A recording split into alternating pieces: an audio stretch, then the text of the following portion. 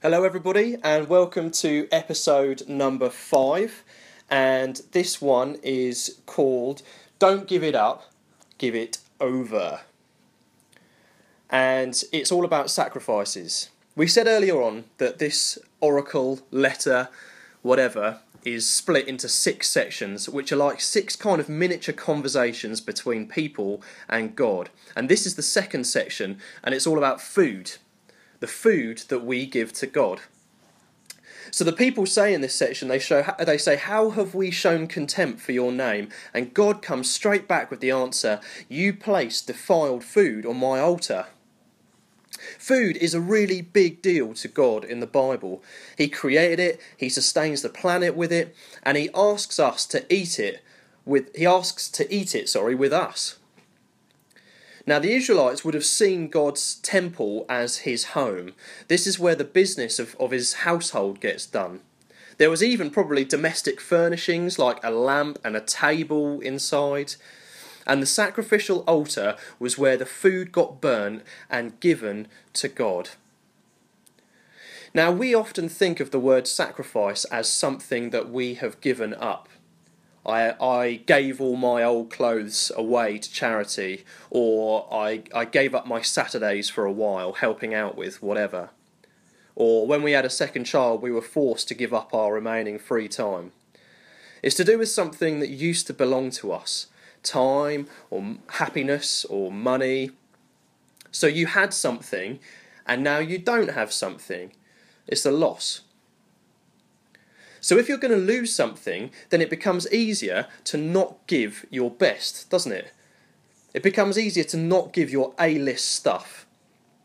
If it's going somewhere else, let's give away the B-list stuff. That's what I say. You know, the things that we don't really need. Let's have a show of hands here. All those who gave away something to the charity shop, which you know was borderline bin material. Or it just makes sense, doesn't it, to recycle unwanted Christmas presents and give them away to someone else. Or if you've given work your A time, you know, when you're really on your game and you're thinking straight, and you come home and you give your family your B time when you crash and slump. Now, because we think of sacrifices as giving up stuff, and we already live lifestyles which demand that we live sacrificially, it's easy to become disillusioned, I think, with a worldview which asks to keep God happy by putting the best stuff on his table. But I wanted to think of it a little differently today.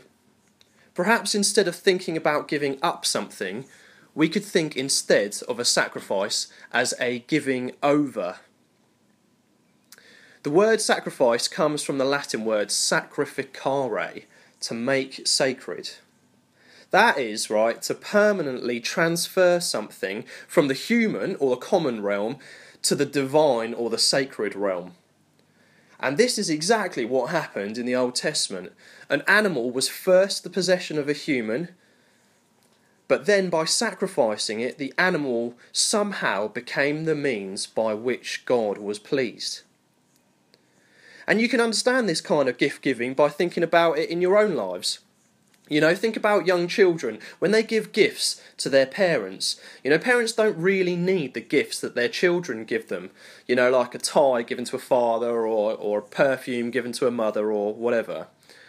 And often the money that a young child uses to purchase a gift comes from the parents themselves anyway. But the giving and the receiving of these gifts is important because it's about building a relationship of commitment, care, and love. So when you think of the sacrifices that you make, the Saturdays given up, or your free time lost, think too about what it became.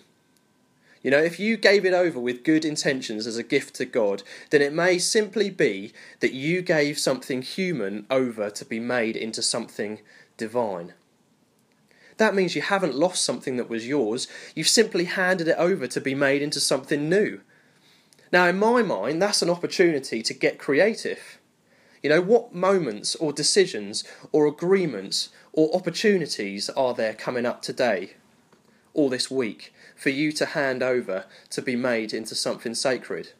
All these thousands of things that we do each day, They are all potential opportunities to create a fragrant offering to give back to God. So let's stop giving things up, but let's give it all over and watch what happens.